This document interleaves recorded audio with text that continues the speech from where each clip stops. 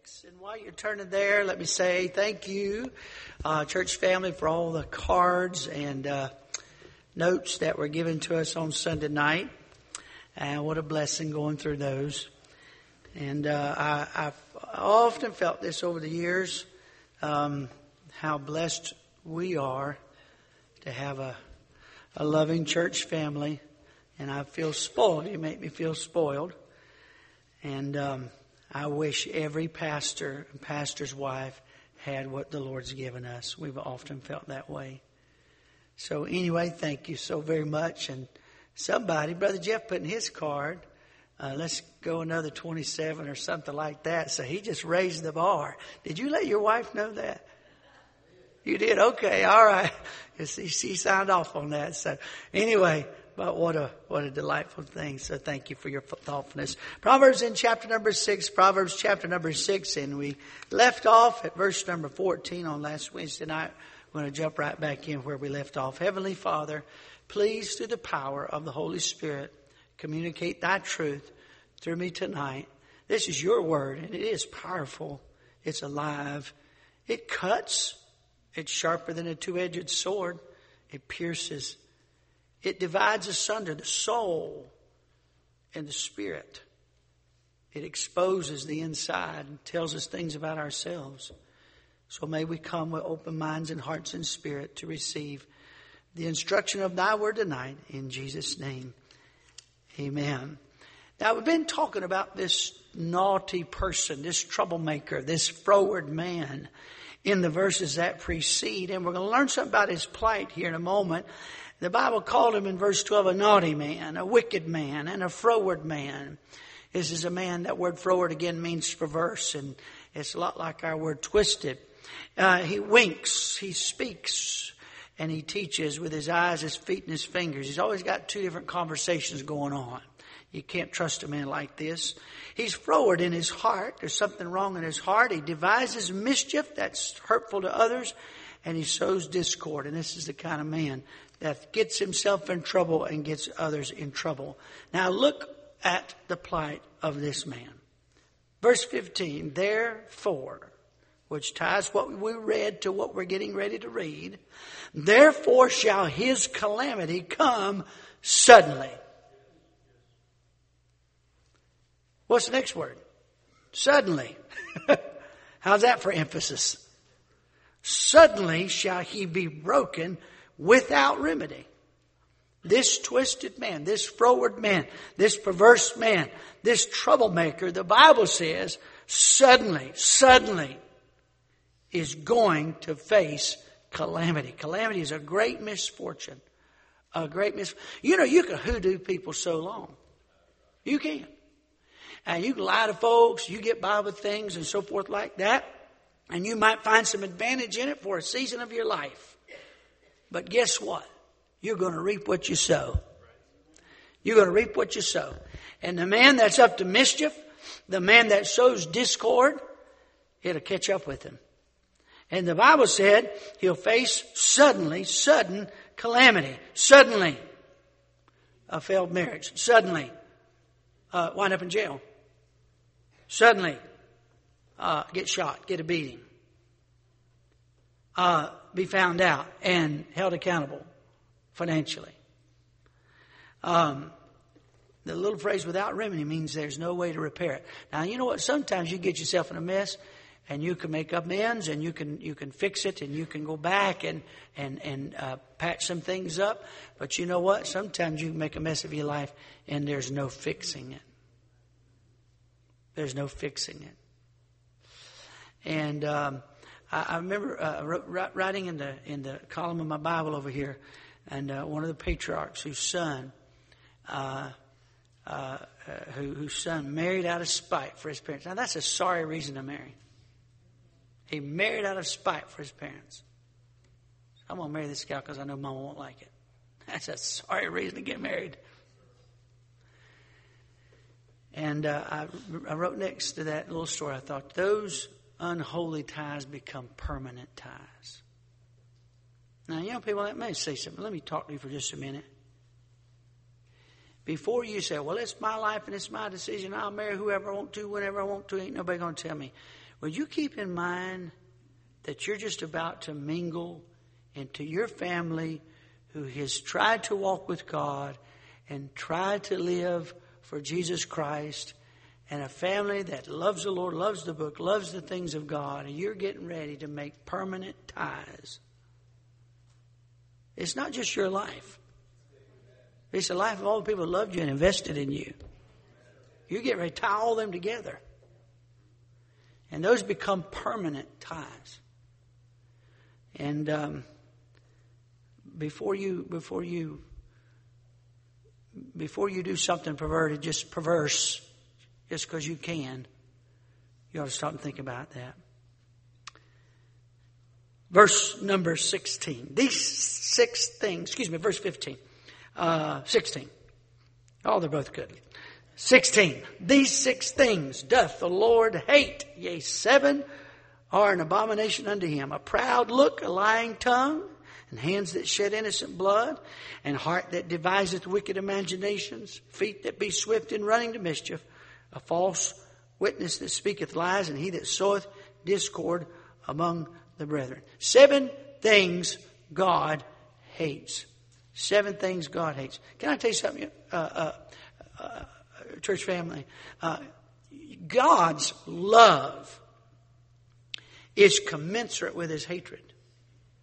Just as cold, the degree of cold is dependent. You can't have cold if you don't have hot. You understand? You can't have extreme cold unless you have extreme hot. And the idea that God is love is true. But that's only a portion of God's character. God is love. But the Bible says that God is angry with the wicked every day. The Bible says that God hates. God hates. Now, the devil would love nothing more than for God's people to fall into this sticky, sweet, synthetic kind of a Christianity that says God is love and God, and we ought to love, and that's all we ought to do is love, and good God, a good everybody, good devil, good everything. Let me tell you something. There's a God, and he's holy, and he's just, and he's right, and his love is everlasting, and he is also going to hold sin accountable. He's a jealous God, the Bible says. And he hates. And here's 6 things the Bible said that he hates. You know what? If we could ever hate the sin in ourselves as much as we hate the sin in others, we might have some idea of what his book is all about. Brother House said that. I heard him say it. If we could ever hate the sin in ourselves as much as we hate the sin in others, we might have some idea what this book is all about. You know, it's easy to hate sin in someone else's life, isn't it? Now let's look at these 3. He says at these 7 things. Verse number 17. Here, you can mark them as we go along. Number 1, a proud look. A proud look. A proud look. Will, are you running to... Okay. In just a moment, I'll have you pull this picture up. In just a moment, when I give you the cue. So I went on Amazon to buy something. Hit the Amazon button, and I'm going to buy me something off of Amazon. And as it opened up, I hit the little button there, and they said the latest. I forget how it was worded. The hit music, the latest rap top charts of rap music. Now, I have no clue who these people are. I'm getting ready to show you. I have no clue who they are. I just came up. So I guess they want me to click on that and see what the latest rap hit is, so I'll buy it.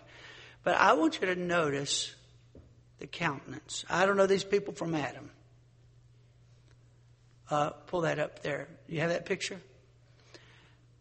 That's what I saw, those pictures right there. And they had names under it. I removed the names. But I thought of this verse as soon as I looked at those pictures. Isaiah 3:9. The show of their countenance doth witness against them. They declare their sin as Sodom. They hide it not. Can I tell you something about it was indicative about Sodom? They They didn't care. They did not hide their sin. And you know, America's that way. People ought to be ashamed of the way they conduct themselves, the way they walk down the street, the way they behave in public. And nobody blushes anymore, it seems. There's no shame. A proud look. The Bible said God resisteth the proud, but He gives grace to the humble. He gives grace to the humble. Now I'll say this, it's not hard to see pride on someone's face, but really we can't deal with anybody else, can we? We got to go look in the mirror, don't we? And the times that we want it our way and stubbornly dug in and wanted our way. And that's where we need to confess. You know, probably the greatest display of pride in our life is our prayerlessness. Prayerlessness is, I got this, I don't need God. I don't need to pray about this. I can run through my day. I'm busy for the Lord. And we don't take time to say, God, I need you. I need you. I need you. I got to have your help. And pride is self-sufficiency. I don't need God. Pride can manifest itself in more than one way. So I'm better than you. It can also manifest itself in a pitiful, trying to get attention. But pride is a focus on me. And prayerlessness is my saying, I don't need God. I got this. I can work my way through. I can push my way through. But we need God, don't we? We need God. A proud look. Number 2, a lying tongue. You see that there? In verse number 17, mark that. Number that in your Bible. A proud look. God said, I hate that. I hate that. I hate that. A proud look. A lying tongue. God said, I hate that. I hate that. We've gotten to the place in our society. Our kids, I'm afraid our kids have grown up with the adults in their lives lying. The kids know they're lying and they think nothing about it. And God said, I hate that. He said, it's just, this was like a big lie of consequence. The Bible doesn't say God hates big lies. He said He hates a lying tongue. He hates it. And just because it doesn't bother me doesn't mean it doesn't bother God. Amen? A lying tongue. Boy, you know what? It's not always easy to be truthful. The Bible talks about the man who sweareth to his own hurt. He makes a promise and makes a commitment. And even if it hurts him, he's going to keep his commitment, going to keep his promise. God's people, our word ought to mean something. Ought to mean something. He said, well, I didn't mean to lie. We don't think. We don't stop and think. I want to go back to that little story in the New Testament. Remember the story in the New Testament? Jesus is teaching, and he said, there's a man came and he said, son, why don't you go help me in my field? He said, I ain't going. I'm not doing it. Okay. So he went to another son. He said, son, help me in my field. He said, oh, I'd be glad to, Dad. I'll be right there. But he never went. Later, the first one came back, Dad, I'm sorry. I should have said yes, but I'll go ahead and go. Then Jesus said, which one was the obedient one? The one who said no, but went later? Or the one who said, yeah, I'll be glad to go, and never went? Who's the obedient one? The first one. And he didn't obey right away, but he got with it later, didn't he? You know what sometimes we do? We give our word so quickly. We make commitments and we don't really think. And you know what we make ourselves? We make ourselves a liar. Well, I wasn't trying to be deceitful. You can be deceitful by being careless. And many a person has become a liar and has a lying tongue. Look, okay, let me help you. If your word can't be trusted, if people don't take you seriously when you make a commitment, then you ought to ponder this thing. You say, is there something in my life and God hates it? He hates it? Can you be completely transparent and honest when someone asks you about incidental things? Can you tell a story and actually tell the facts of the story rather than give impressions that make you look a little better? Can you just tell the truth? The Bible said God hates a lying tongue. That ought to sober all of us. Number 3, he says, verse number 17, hands that shed innocent blood. Hands that shed innocent blood. Folks, let me say this. Capital punishment is biblical. It is biblical. Genesis, all the way back in Genesis chapter 9, verse 6. Whoso sheddeth man's blood, by man shall his blood be shed. That's Old Testament, of course. Whoso sheddeth man's blood, by man shall his blood be shed. And in Romans 13, let every soul be subject to the higher powers. The powers that be are ordained of God. Whosoever therefore resisteth the power, resisteth the ordinance of God. And they that resist shall receive to themselves damnation. For rulers are not a terror to good works, but to the evil. Wilt thou not be afraid of the power, the authority? Do that which is good, and thou shalt have praise of the same. Listen to this. For he is the minister of God to thee for good. But if thou do that which is evil, be afraid. For he beareth not the sword in vain, for he is the minister of God, a revenger to execute wrath upon him that doeth evil. The Old Testament prophet said this: because judgment is not executed speedily, therefore wickedness rises in the land. That's not quite word for word, but it's close. Because judgment is not, justice is not executed speedily. Do you know one reason why crime is so rampant in this country? You can kill a man, and then for the next 35 years, the people that work and pay taxes in this country will feed you, pay for your television, take care of you, give you a workout room, and for the next 35 years while you run the gamut of appeals, until finally, either you get out or they decide to keep you in there so we can keep you up the rest of your life. Now you say, Pastor, you're cruel. That's because you don't know the Bible. The Bible says, whoso sheddeth man's blood, by man shall his blood be shed. And Romans 13 says that civil authority is given by God. They are the ministers of God to execute wrath on those that do evil. Those who do evil in the Bible are authorized by God himself to be executed. That's Bible. That's Bible. And because we do not deal with crime immediately, the nonsense is going on in our country. And good night. Some of these cities, we're not going to enforce anything. You steal all the way up to $999. And here's what you get. Slap on the wrist. What do we think is going to happen? And I'm telling you, I'm for mercy. I'm for grace. I'm for second chances. But brothers and sisters, God is a God of justice. And if you are not held accountable, it won't take long. It won't take long. Until that thing will get away from you. Crime in the last 2 years has skyrocketed around the nation, but particularly in our large cities, especially in our large cities with socialistic ideas. People trying to run the city with socialistic ideas.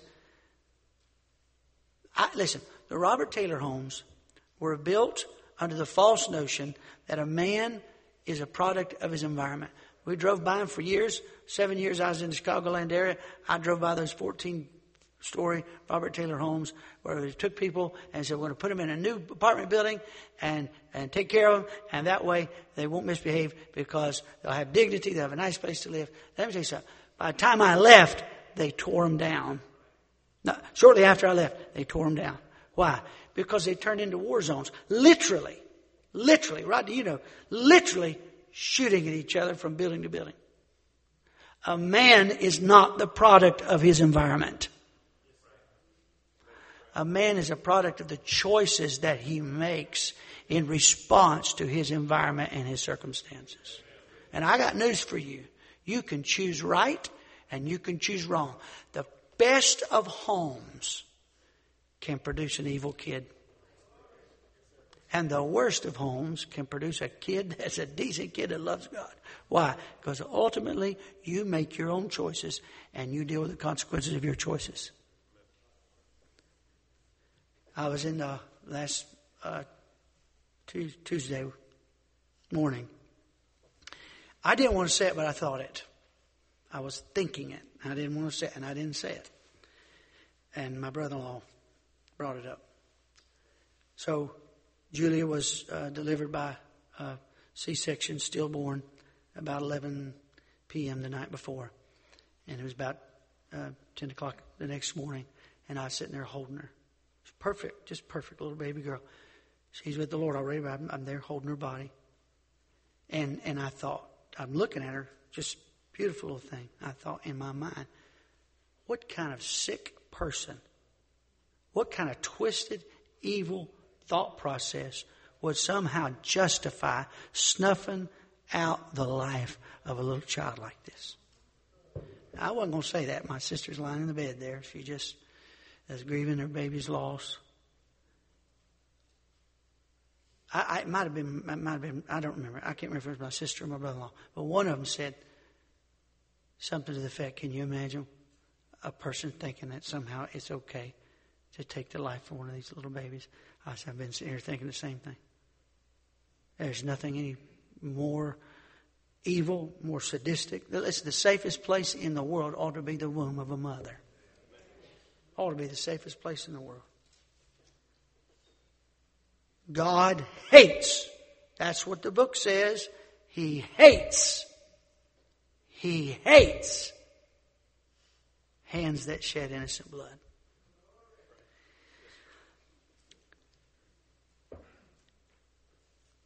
Mount Gezer in Israel. In 1902, a British archaeologist by the name of McAllister noticed, sticking out of the ground, some stones, and they were evenly spaced. He began to excavate, and he found 12 standing stones. You can go to Gezer, you can visit this site. And he documented what he found.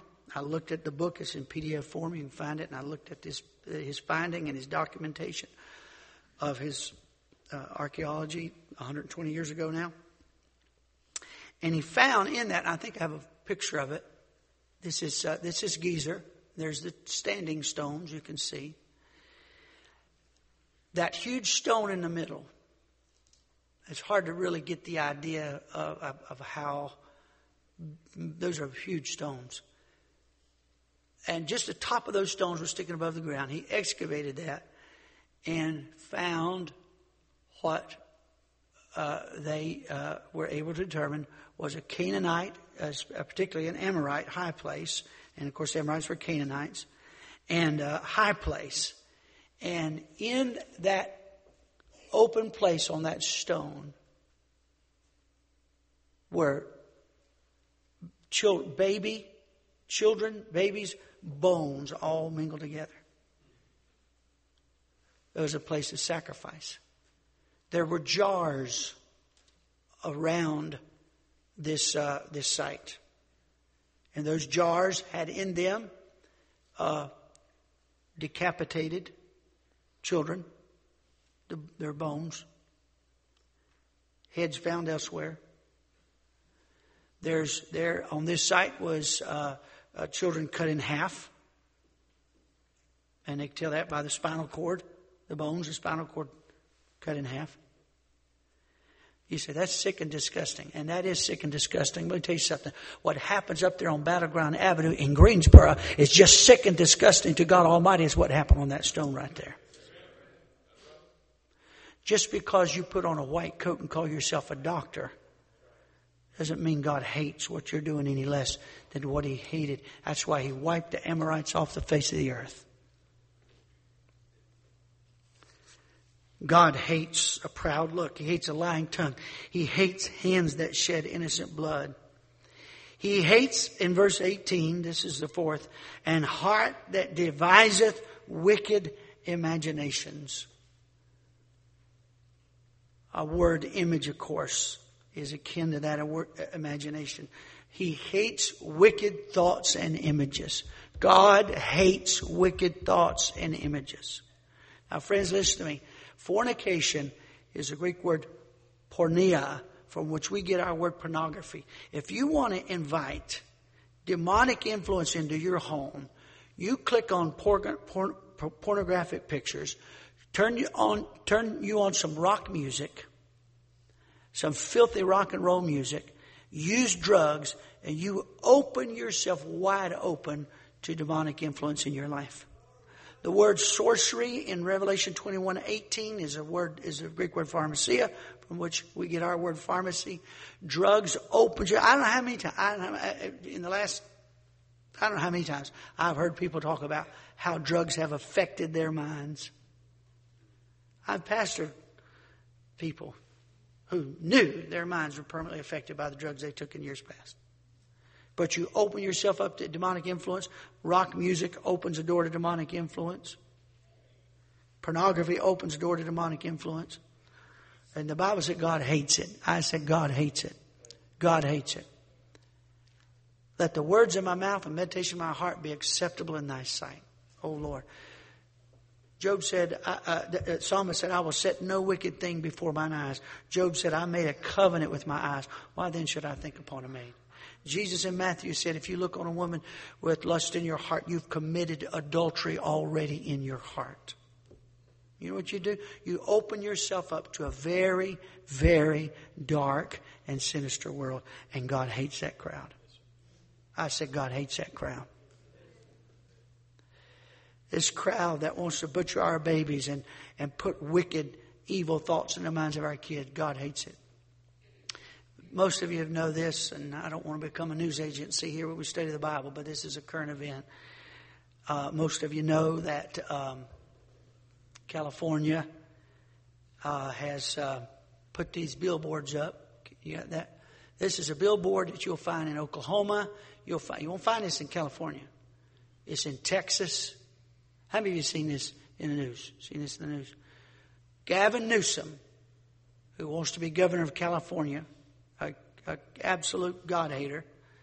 Gavin Newsom is paying for these billboards to be put in other states, conservative states, that are pushing back against abortion. Now look carefully. Here's what it says. Needing abortion? California is ready to help. Visit abortion.california.gov to learn more. Now, if you can't see it, now listen, look how sinister this is. And it's a perversion of the verse, but he puts a scripture verse on this billboard. Mark 12:31. Love your neighbor as yourself. There is no greater commandment than these. You talk about twisted. Defending the right to rip a baby out of a mother's womb, to poison a baby, to dismember a baby in its mother's womb is equated to loving your neighbor. That's sick. That's demented. That is what the Bible calls a reprobate mind. That's a mind that's so twisted.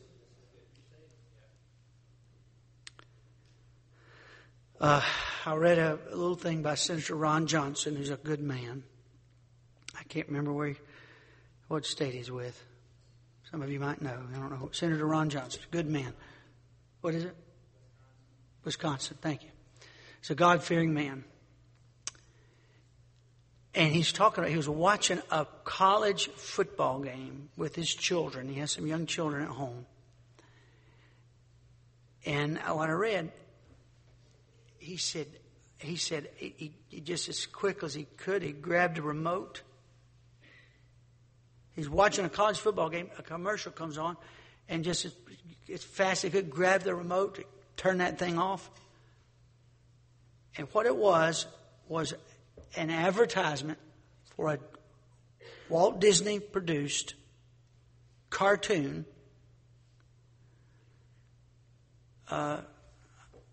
Little Demon,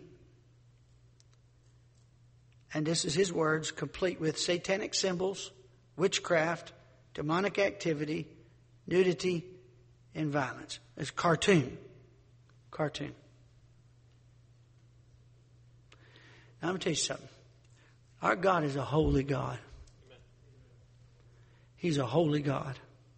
And godliness can be measured by how much God's people love the things that God loves and hates the things that God hates. Let me say it again.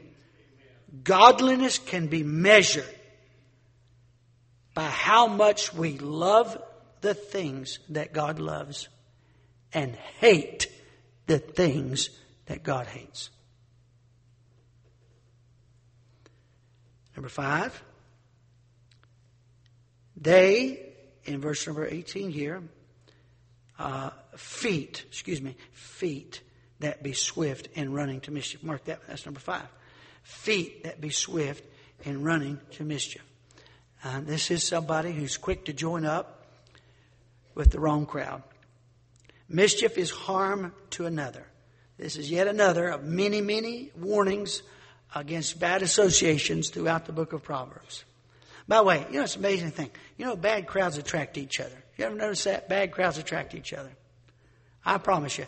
You get a group of kids together, and here comes a new one in the crowd, and it doesn't take long if somebody's got a sour attitude, it don't take long to find somebody else with a sour attitude. Now, you ought to have enough sense. Young people, listen to me carefully, and big people. You ought to have enough sense to... Man asked me, he said, Pastor, would it be a sin for me if I went to a bar just to drink a Coca-Cola? I said, well, first of all, we both know you've had trouble with drink.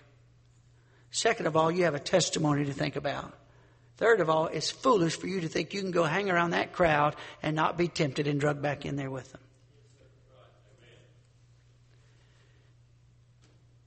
This is what's happened in the last 2 years. Last year, 2021, for the first time, we passed 100, as a country, for the first time since keeping records, we passed 100,000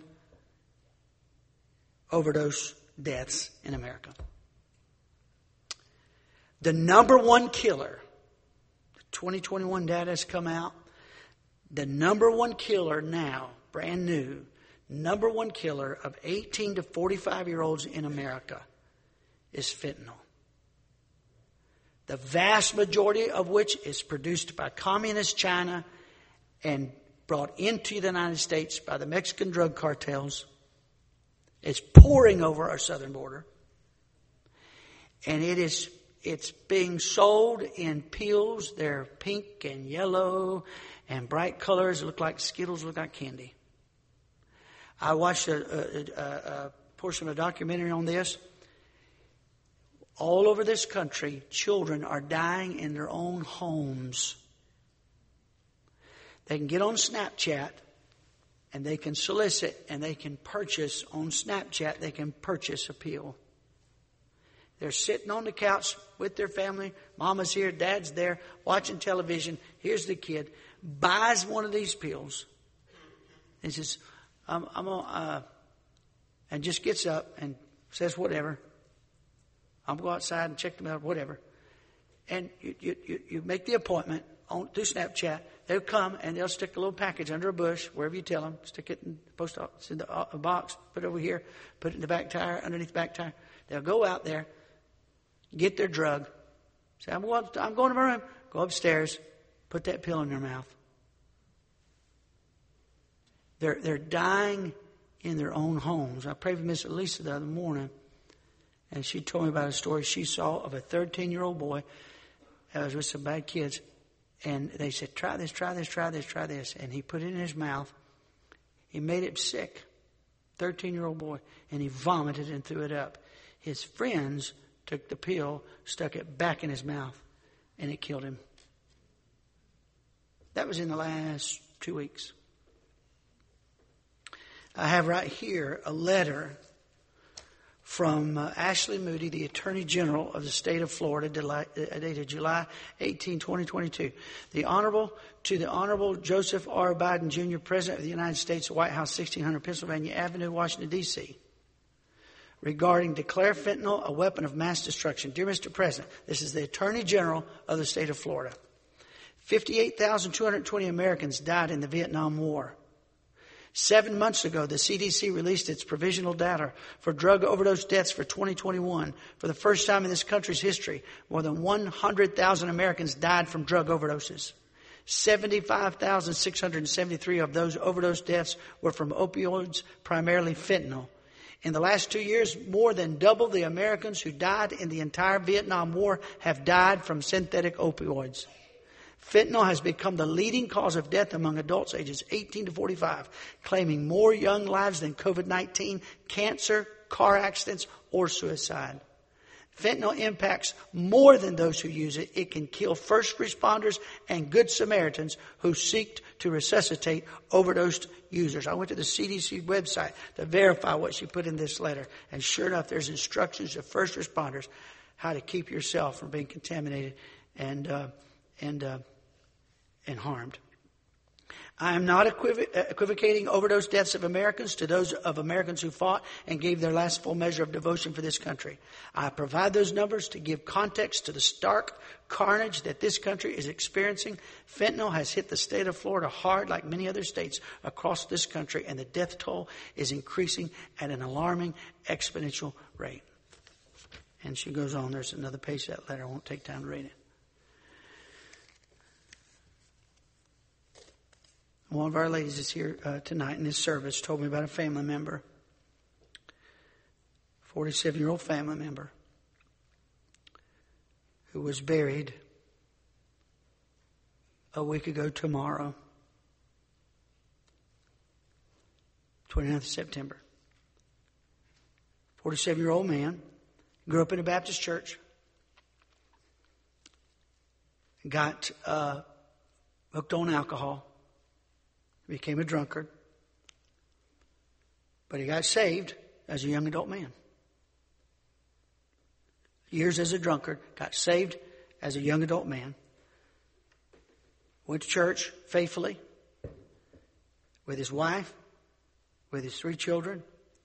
He had a business. He quit alcohol. For 15 years, listen to me, this is last Thursday, they buried him. 47 years old. For 15 years, he was alcohol free. And about 10 days ago, an old buddy came by with a shot of liquor.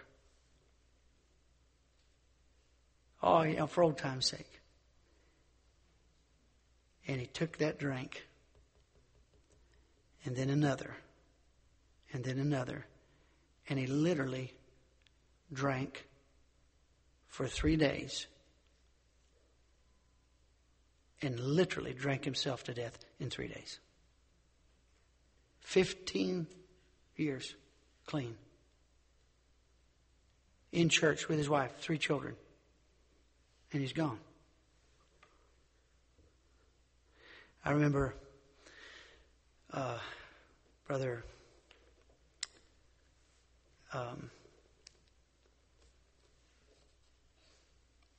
Dean Miller, Sr., preaching on College Chapel, and telling the story. I've told it before, and Dean Miller's when I first heard it. He told a story about a boy.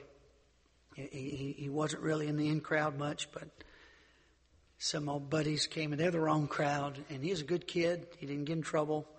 But some buddies came by and said, "Hey, want to take a ride?" He's like, "Oh, wow, man, these guys are paying attention to me." He jumped in this boy's hot rod car and got in the back seat. 2 boys on either side. He's sitting in the middle of the back seat. They're talking, and the driver of the car had been dating a girl, and Dad put a stop to it, and he was furious about that. He drove by the house of the girl where Dad had nixed that relationship with his daughter. And he thought he'd have a good time. He whipped into the yard and hit the gas and threw grass up, threw gravel in the driveway up, went on down the road. Had so much fun. He said, "We'll do that again." He turned back around, went back down the same gravel driveway, spinning around in the yard, out the driveway, down the road. And about that time, Dad stepped on the front porch with his rifle and just shot at the car. Pow. One person was hit and killed. The boy in the back seat in the middle. That wasn't even his crowd. He didn't run with them. He didn't behave like them. The Bible said this: "He that walketh with wise men shall be wise." Listen to it. "But a companion of fools shall be destroyed. You don't have to be a fool to be destroyed. You just got to be a companion of fools. Hang out with them. And then lastly, he says this. Excuse me, two more. Verse 19, a false witness that speaketh lies. A false witness that speaketh lies. A false witness is a lie that's meant to harm another. Let me read to you, just for time's sake. I'll just read it to you. Exodus 23, 1, 2, and 3. Thou shalt not raise a false report. Put not thine hand with the wicked to be an unrighteous witness. Thou shalt not follow a multitude to do evil. Neither shalt thou speak in a cause to decline after many, to wrest, W-R-E-S-T, which means to twist, judgment. That's the word for justice in this context. Neither shalt thou speak in a cause to decline after many, to wrest or twist judgment, which is what you do when you repeat evil reports that you cannot validate. You go with the crowd to twist judgment or justice. Neither shalt thou countenance a poor man in his cause.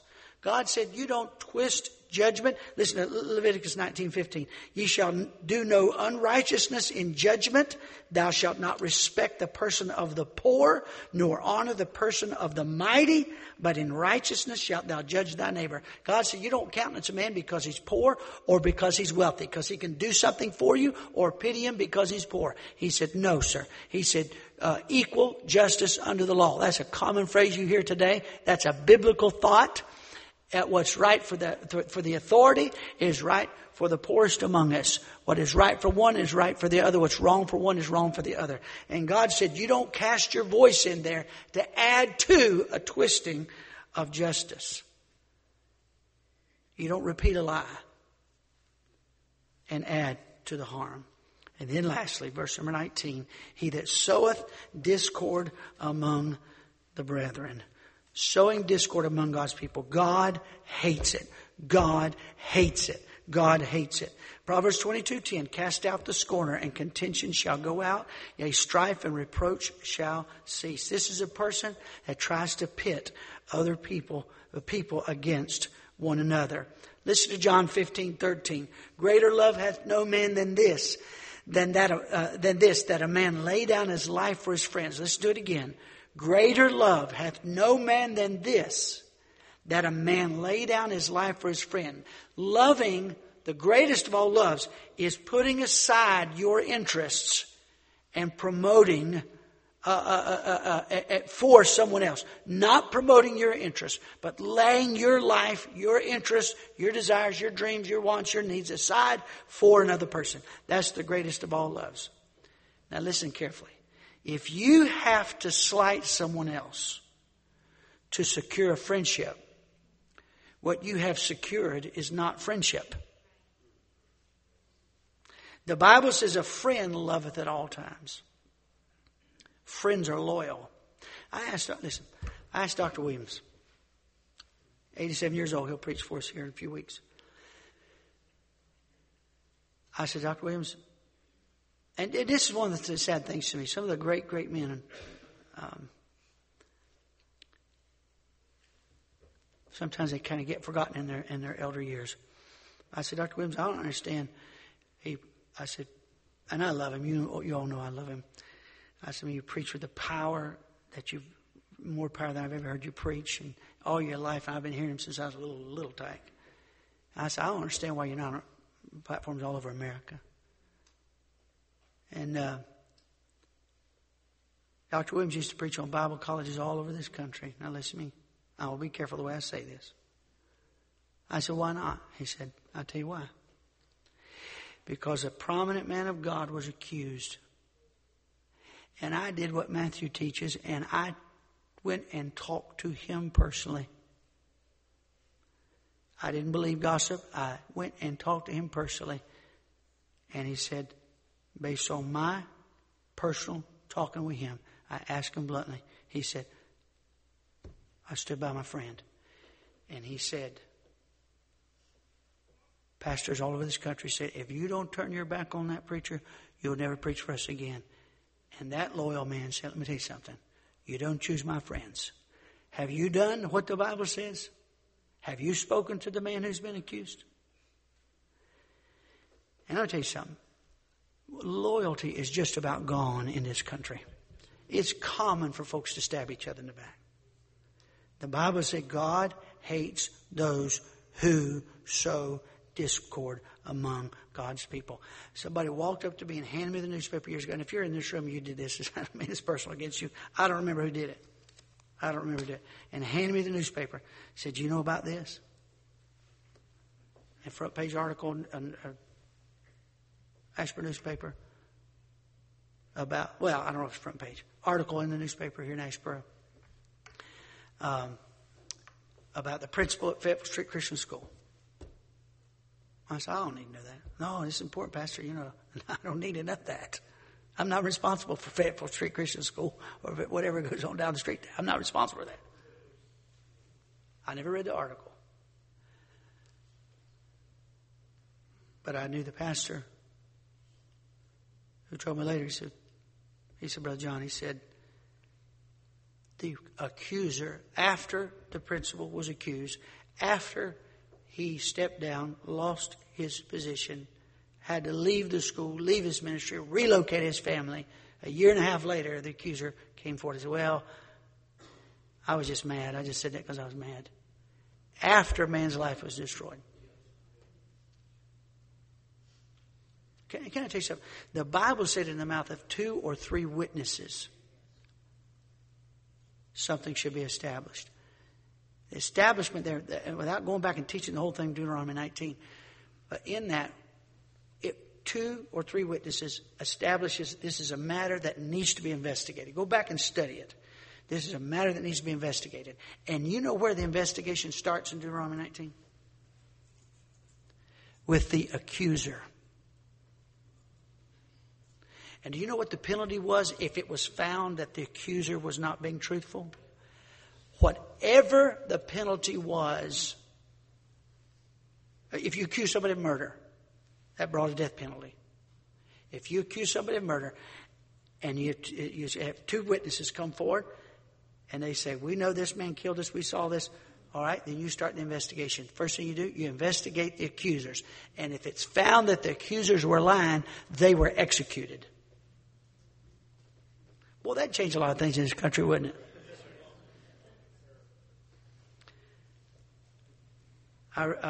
One more story. Pastor, church here in this county. This is years before I was ever here, but one of the men who was there at the church was a member now, and was a member here at one time, and is serving in another ministry now. But anyway, told me this story. The church was Independent Fundamental Baptist Church. A young pastor came in, started winning souls to Christ. Ran a buses, witnessing. The church was on the move. Got just a small church up to 300 some people. Hired an assistant pastor who systematically began to steal the hearts of the people by slighting, starting with just slights. Our pastor, it's not that educated, Slighting the pastor, stole the hearts of the people. The Sunday night, they took a vote and voted the pastor out of the church. This is what happened. Listen to this. He said, "I accept your decision. Let me show you what you've done." He said, "If I led you to Christ, or I visited you in your home, and you were out of church, but you got back in church because I came to your home, or I personally won you to Jesus Christ, stand to your feet." 90% of the crowd stood to their feet. He said, "Now, if you're in this church because that man right there won you to Christ or personally got you to come to church, stand to your feet," nobody stood.